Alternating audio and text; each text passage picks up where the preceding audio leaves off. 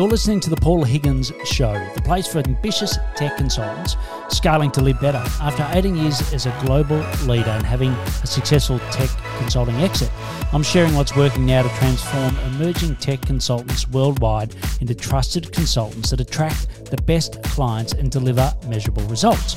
When you're ready to level up your clarity, results, and freedom, begin with the free Strategic Profits Blueprint available at paulhigginsmentoring.com/blueprint.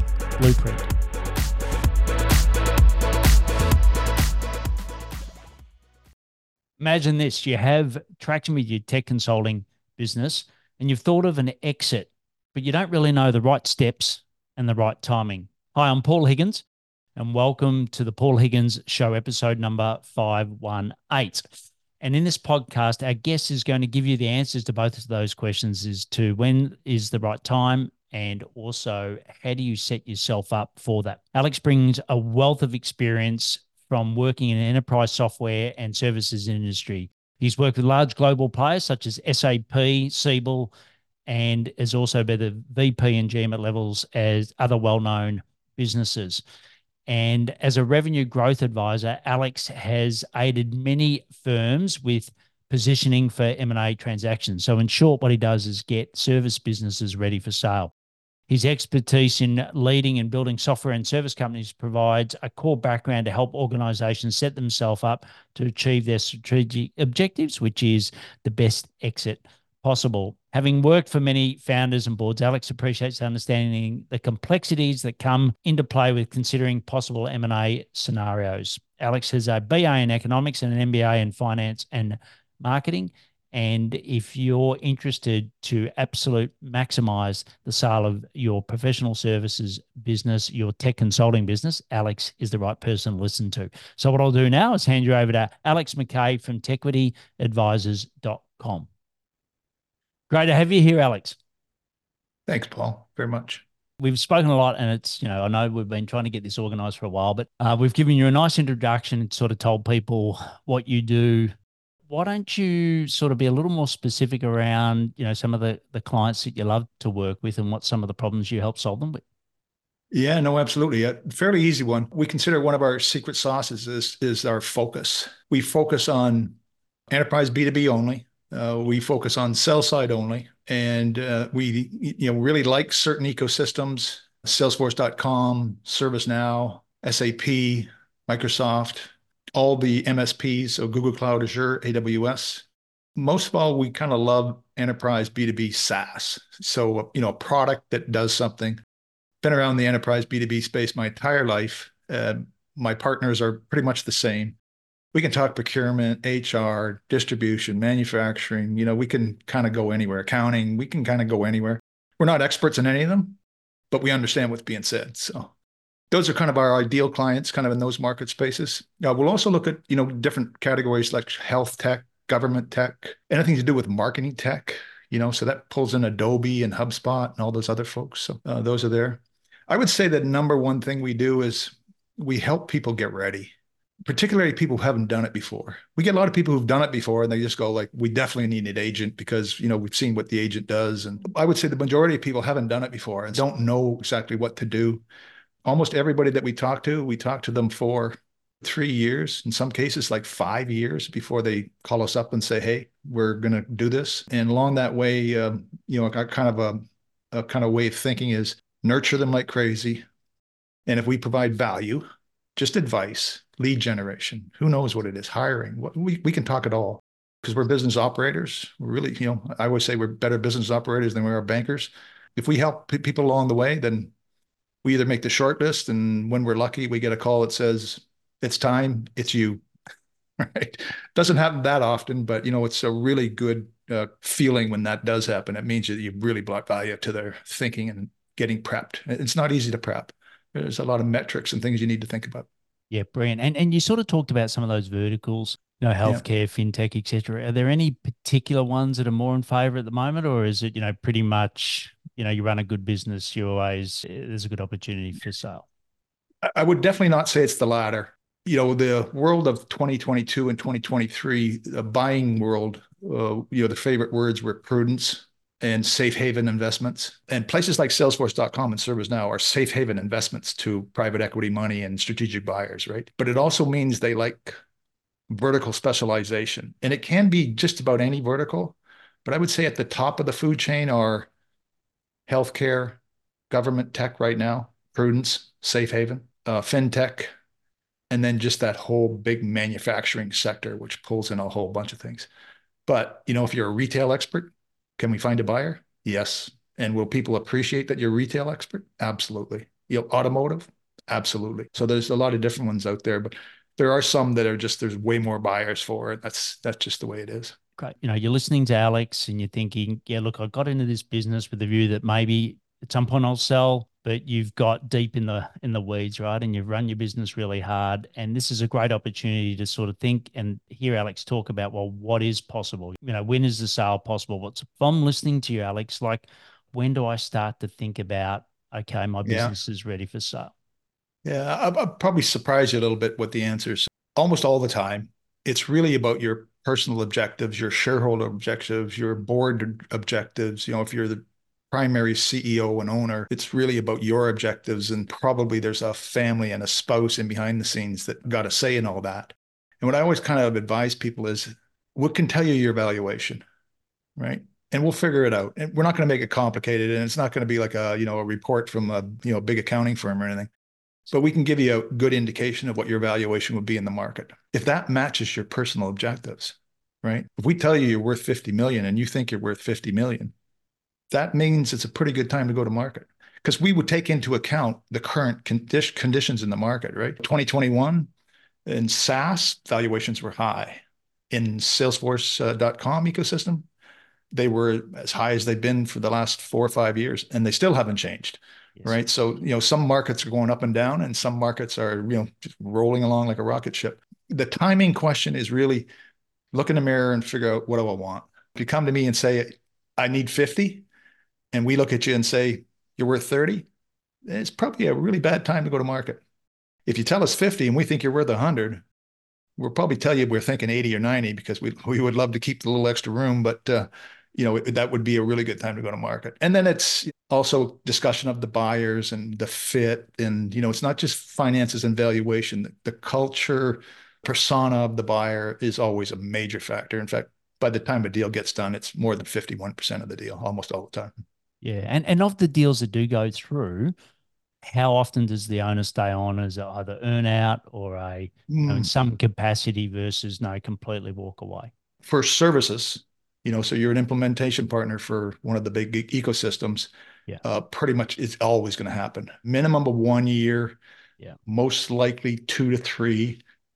In many cases, you're so valuable, you're such a industry speaker or something that they want to put golden handcuffs on you, but it won't be mandatory. Typically, we see in the services one, match the earnout to the time you're going to stay. Do you really want to be responsible for an earnout for 3 years and you leave in 2 years and you have zero control over that, right? Yeah. Product can be different. A SaaS company can be different. And often, the head of the company may not be the product tech, may not be the true inventor, the product manager, might have just been the person with the vision. And maybe they've been, sometimes these people have been at it for like 15, 20 years. And, to a degree, they were just open and honest. And they say, like, I've had enough. And I've built the team underneath me on purpose. Yes. So I'm really a chairman. I'm not necessarily a CEO anymore. Yeah. And in that environment, everybody's going to want you to stick around just to make sure. But maybe that only becomes 6 months. Maybe that only becomes a year. Yeah. And of the people that, take, say, a 3-year earn out and it's the 3-year contract, how many of them stick it? Oh, the vast majority will stick it. Yeah. Yeah. Absolutely. Yeah. Yeah. No, for sure. If it doesn't work out, it usually then means that something's gone wrong. And, can be on either side. It could be the sell side. It could be the buy side. We see most of the time it ends up being like the buyer talked about marketing support, sales support, network support, and then didn't deliver that much. And then the earnout suddenly is not achieved. And then, the environment turns a little negative, right? But the way we structure them, we're really clever on how we do earnouts. I'm not going to give away my secrets, but we know how to structure those so that, if you miss, there's still a chance to get. Yeah. And that takes very careful thinking and planning. Yeah. Great. And as a rough rule of thumb, how much do you normally get up front and how much of the earn out? Is there an average It's percentage, or is it different every deal? it's different every deal, Paul, and it really depends on the market. 100% is very rare. On the product side, it's possible, Yeah. right? And there are buyers on the product side in particular where they maybe already have a product that's similar, Yeah. but they know they're missing a couple of real key function blocks that you've got, and they're getting hurt in the marketplace. You beat them 3 times in a row, and they've had enough, and they're really just after the product. Yes. So they're not necessarily after everything else. And in that case, they may be willing to pay a premium just to say, we don't want you. Well, they're going to want certain people, but they're going to want product people, not necessarily the leadership team. On the services side, wow, we've seen anywhere from like 50% to as high as 80%. Yeah. And it depends on the ecosystem. It depends on, quite frankly, how good TechWitty's done their job in terms of creating a competitive environment. I always say to people, we do not do auctions. That's not TechWitty. Yeah. But there's a certain point in time for about 4 weeks, it's an auction. Yeah. Yeah. And look, I know when we sold our business, we got 50 up front. But the Yeah. reason that I settled with 50 is that my business partner went with a sale, and Yeah. he was running the business and had to work hard to get his 50. So I'm Yeah. thinking, if he's working hard for his 50, I'm going to get mine. So it was a pretty low risk. It's always customized, who's staying, who's not. There's like, many different factors that come into play. To a degree, at the end of the day, it will really boil down to how competitive it is. Like, if we can give our seller a chance where they sit back and go like, wow, we got 1A, we got 1B, we got 1C, and we are having a hard time making a decision, and we need your help. We've experienced cases where, it takes us 2 weeks just to knock off one of them, get it down to two. And then, management of the buyers is something that I take great pride in. And we know buyers and we talk to the buyers. We don't work for them, but we listen to them. We document what they're saying, right? One of our hidden secrets is we kind of know what they're after in the first place, right? And if they declared early in the year that they were all in on healthcare and there's a healthcare asset, well, guess what? Telling us all that keen on it is really not going to play out that well. Yeah. And I know that when, work for Coca-Cola, used to do, billion-dollar acquisitions, and we actually used to play the buyer's book more than ours. So we'd actually say, okay, now we're going to be the buyers for the next week. What do they want? What's the Yeah. situation, et cetera. And then that always got us a better outcome Yeah. than, No, I agree with that only totally. I thinking think, yourself. yeah, it's a great strategy. And there are times when you're in the final stages, particularly leading up to the LOI or the term sheet, whatever the terminology is that you're using. We will actually go to work for the buyers a little bit. You want it to be win-win, Yes. right? And you're always sniffing out whether they're sincere about what they're saying and what they're going to put in the LOI. But on the same token, you also want to make sure that they're not buying into a situation where they get into DD and they're going to start saying, well, that's not quite what we had in mind, right? So we flush that out hard. Yeah. And we'll have detailed conversations with them about what they're really chasing, what they really want. And, it boils down to simple things like the people and the clients and all that kind of stuff. Great. And we sort of briefly talked about valuations before. Is there a rough rule of thumb on valuations? There's lots of information out there that's reasonably public. You can get sourced information out of, places like PitchBook and 451, and, there's others. The problem is that in the mid-sized market, most of that information is not available because most of it's private sales. Yes. It's hard to find, comparables. You might find some indicators. Valuation in SaaS versus services, very different. So from a services point of view, is it like, I've heard anywhere range between 1 to 3 times revenue? Like, is that, I is would that say sort the of range is, a guide stick? yeah, it depends on the ecosystem. So like if you're in the mature ecosystems like SAP, Oracle, very often the valuation is based on EBITDA. Whereas if you're the rising juggernauts, Salesforce, ServiceNow, perfect examples, the valuation revenue. I would say that kind of the minimum guide is like if you're not at 5 million and not even in services or product, Yes. It's really hard to get a lot of buyers keen on it. They report to investment committees. The investment committees, many of them are friggin' billionaires. Yes. And they have a short attention span, right? I've had, biz dev folks at private equity firms say, like, I can't bring it. I like it. It looks really good. If we could do it in 2 years, they'll blow past 5 million, maybe be at 7 or 8. Then I'm all in. But, I risk getting fired by showing up at 4 million. Really in services, the real mark is 10. Because that's where the valuations start to kick in. And in the hot markets, anywhere from one upwards of into the threes and high threes are available. There have been fours. It's rarefied air. Yeah. So that makes sense, like 10 million times, let's say be conservative two. So you're looking at 20 million, that gives you sort of an estimate. If you're thinking, well, what could the size of the prize be? That sort of gives you an estimate. Yeah, it gives you an indication. If we're at 10, most likely it starts at two. And then Yeah. it boils down to what's your core expertise? Like, what are you good at? And if the answer is I'm really, really good at healthcare, certain subsector of healthcare, because there's so many subsectors in there. And I've got expertise in these certain cloud solutions, and my implementations are quite complex, and I'm deep inside the organization. It's kind of like a plus, a plus, a plus, and then there'll always be minus. Yeah. Yeah. Yeah. My profit, because I'm investing so heavily, my profit single digit. I'm at 9% EBITDA. Yes. It's a negative.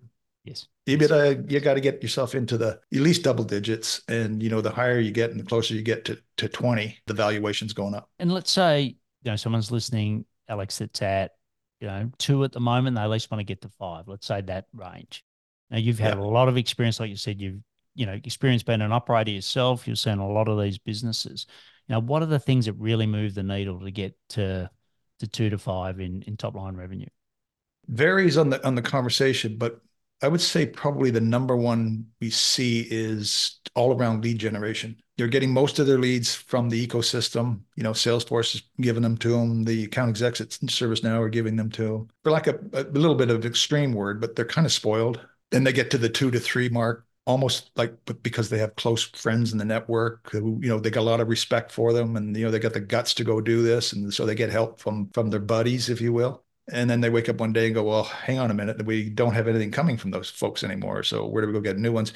And lead generation is not an easy topic. Like, it takes a lot. So I would say our coaching there is on a lot. Hiring is a big one. See a lot of people, like, you can't wait to hire a salesperson, so the CEO doesn't have to do it themselves. And they don't really know how to hire. Yes. I always tell people, HR help, you fractional CFO, interesting. Fractional chief HR person who knows how to do hiring, knows how to interview, knows how to create the script for the interview, knows how to qualify people, knows how to check people for the truth. Extremely valuable. I took a program years ago, big company paid for it, called Top Grading. Believed in it my entire life. It's a great, great program. It's, the book is like this thick, and you really only need this much, but Yes. you can filter through it and figure out the ones you want. And interviewing is a key part of it. We see people all the time in hiring salespeople, and my advice to them is, do you have a lead generation machine yet? And the answer is, what is that? And they go, it's called leads, Yeah. right? Yeah. And you're Yeah. producing them. Yes. You hire the salesperson and you say, you're a cat, head out in the street and go get me something. I think the number of salespeople who are really good at that is not the 80-20 rule. It's like the 90-10, Correct. 95-5 Yes, the rule. 4%. Yeah. And It's a look, small percent. spot on. You did right. And like, I offer a service where I go in and actually just evaluate salespeople when, like you said, a CEO that's technical based, hired someone who's interviewed great. They didn't do any Yeah. testing. They just basically went on there. This is going to get me out of a problem. So that Yeah. it's nearly like the shiny object. It's like anyone that Yeah. interviews half decent, I've got them, and then they've got them, it doesn't work out. And it's like, is it me? Is it them? I'm like, so I often did audits, and yeah, Yeah. like it's, sadly, a lot of people that say they're from the Salesforce ServiceNow ecosystem, they got all these contacts, etc. When you actually put that's hard to deliver on. So if someone's telling you that in an interview, and that's their number one strategy to get you leads, beware, because you've already got that in some ways. So why do you need it in the first place? Yeah. And it's rare that someone ever really delivers on that. You're better off, Paul, to invest in, like, it doesn't have to be a CMO. It could be a fractional CMO. Yeah. There's definitely good people out there who do that. They need to be interviewed too. But, bring in a marketing person who, knows what lead generation is, knows how to run campaigns, knows how to use social media, and get them working on it first, Yeah. to the point where you're going, like, we're not following up on the leads. Now you need a salesperson, right? You feed I don't know where I get these weird analogies, right? But it's not a cat that you open the door and say, go get. It's a German Shepherd that you say, point. Yes. you know, Yes, yeah, spot on. And you did right. And I think, and often it is leads. And look, like we've had huge success with LinkedIn outreach, and but yeah, I've been doing it since 2018, and I got a very yeah, succinct way of doing it for this industry, right? Yeah. But you're better off investing in something like which is structured and then get a sales admin person to run it on your behalf than Yes. risk a 100 or $150,000 head. And so often Bingo. I'll get that situation and it's like, no. I think that's really great advice. So that's lead generation and hiring. What else? What are the other things that you see really make the difference between, say, 2 and 5? Probably the next one would be, and sometimes it's first right out of the gate and it's obvious, is that they've got a strategic plan, which is fairly well thought out, maybe even got help to do it. Very often have invested, you can tell they've invested serious time in it. And, they've got 10 initiatives, right? We're going after government. We're going after fins. We're going after this. We're going to do Martech. We're going to do CPQ. We're going to do data integration. And you listen to it and you go, they're all good. I'd pick one and nail it and pick one for the first year. And then you see what blossoms out of there and let your customers take you to the next one. But just be the friggin' best at something. It's funny, a lot of people when they listen to that, just particularly because I got the silver hair to prove it, been around and I've screwed up probably more times than I've succeeded. And that's just the advantage of experience, right? Funny how a lot of people when they listen to that, they just go, I should have thought of that myself. Yeah. But you know what? They don't. I always find that we will tell people that our advice comes more often as questions as opposed to answers. It's like we know what to ask you. We're not smart enough to give you the answer because we're not running your business. Like we're not in your shoes and we're not in the weeds in the forest. We're hovering up above with ideas. But sometimes the questions we might ask might take you to a point where you might have taken a year of screwing things up before you got there. And that's why these kind of topics, hiring and focus, just reviewing their strategy is key thing. Yeah, and you bring, like you said, loads of operational experience, but you're doing this every day, right? And sometimes, they are in the weeds so much they don't see it. And what I like to, the Super Bowl, I think is, just around the corner when we're releasing this episode. But I'm like, you're not going to the whole 120,000 crowd. Think of it as a Yeah. super box, right? Like who are the Yeah. people in that you really want to target? Because you can do all things and you could sell something to everyone. Yep, Yeah. sure you can, It's, but the it's like, simplicity is the hardest thing to do. absolutely. Oh, bingo. Yeah, I love that word. Simplicity is one of my favorites. A lot of people will not even be able to talk about their TAM, their total addressable market. Yeah, And so that's an issue right away. Like, how do you do lead generation if you haven't identified your TAM? yeah. And then a lot of people who have identified their TAM have done it inside like a PowerPoint deck, thinking of, maybe we'll raise some capital. So they think that, a couple of charts will do the trick. The couple of charts is the beginning, right? So yeah, your TAM is like whatever, $10 billion. But you're 2 million. Like, I think we need to tighten that up a little bit, right? Let's figure out the TAM that gets you from 2 to 10. And I love your point that you said before. It's like you got to put yourself in the buyer's shoes. Not when we think about ourselves, and that's what we as humans Yeah. do. But when it's not what you want, it's what they want, and what they want gets you what you want, right? And I think that's where what you're saying is so important. And so many people just say, well, it's time for me to sell. Sell. I'm just waiting for a white horse, knight and a white horse to come through the door and everything will be fine. But you've got to work hard to make sure that it's in their odds are, not yours. And it's the same with your customers. Like so many I see tech people that are so in love with their product and the features of the product, they forget what the result is for the customer, right? Similar story to Yeah. the way that you've been expressing it, how you sell your business in this environment. Yeah. What's the old one? I forgot who it was. Very famous marketeer said, does a customer want the drill or do they want the hole? Yeah. Yeah. They don't care what the drill is. Get me the friggin' solution. I can't remember who it was. Levitt, maybe. I can't remember. Yeah, yeah. Like they don't care if you got health issues. It's all about them and how do you make it. I think Yeah. that's so It's one of important. the areas where we end up doing a lot of coaching is sometimes, particularly on the product side, it's their baby. They love their baby and they can't stop talking about the functionality of the baby, right? It's all good. People love the passion and enthusiasm. Some of these people are borderline eccentric, and that's what makes them so successful. It also sometimes becomes their major flaw. They Yes. can't scale the company because they're so like, it's all about kind of like their vision, and the vision is all about a product. It's really not about the market.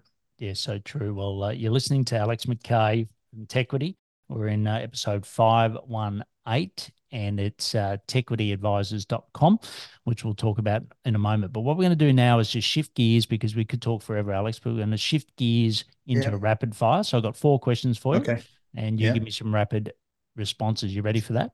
Well, give it a try. All right, let's do it. So the first one, what are some of the daily habits that help you scale Tequities? Okay, that one, it's focus and it's extreme focus And it's as simple as, it's a lot more than this, but it's as simple as your calendar should include your tasks, not just your meetings. And you should look at your calendar every week, every month, every day, and look at the tasks and potentially the meetings that aren't going to get you closer to where you're going this day, and move them out, or you just say, that task can wait another month. Like, I don't really have to do it. I guess maybe, in the old school, we call it time management, but working your calendar is what I would say. Focus in on the tasks that you're doing. Sometimes you gravitate to what you think is the best and you'll feel good. That's not really what you're after. If you're scaling your company, you're chasing revenue. Yeah, great advice. The next is, where do you find out more about not just scaling your business, but like you said, helping the ecosystem? A lot of it boils down to things that we've talked about already. Have had a lot of experience doing this, so I rely on my own thoughts and then reaching out to my advisors and people that I know just to talk openly about what I'm thinking. And we're very collaborative inside the Tequity, so we all like exchange ideas and toss things around and that kind of stuff. People, absolutely, critical, the hiring, but just the management of people when you get them in. The kind of way of thinking about it is, when you hire somebody, you're responsible for their success. It's not them. Yes. You hired them, you're responsible. So figure it out, right? After that, I would say, like, I've had great success running companies. When I was a CEO, I always had some version of a coach nearby, and sometimes I paid them very dearly. I used Vern Harnish in particular. I forget what his company's called now. And what I found most of all, there's a lot of other good things, including just recommended reading sometimes, getting things articles mostly, but perhaps a book now and then on topics where maybe you're struggling a bit. It could be hiring. But I always found that people I know that hire coaches, the coaches bring them a cadence. They bring a rhythm to the business. It's funny how smaller companies think, well, we're so small, we don't have to have meetings. Yeah, but if you're going to scale, you're going to have meetings. You don't have to have a bunch, but you need to have a cadence to the company. What do we do in a week? What do we do in a month? What do we do in a quarter? And so I've had great success using coaches. And sometimes it's just, your personal friend who's an advisor, right? I used to refer to a certain person as my CEO doctor. Yes. Yes. Call them because I'm lost.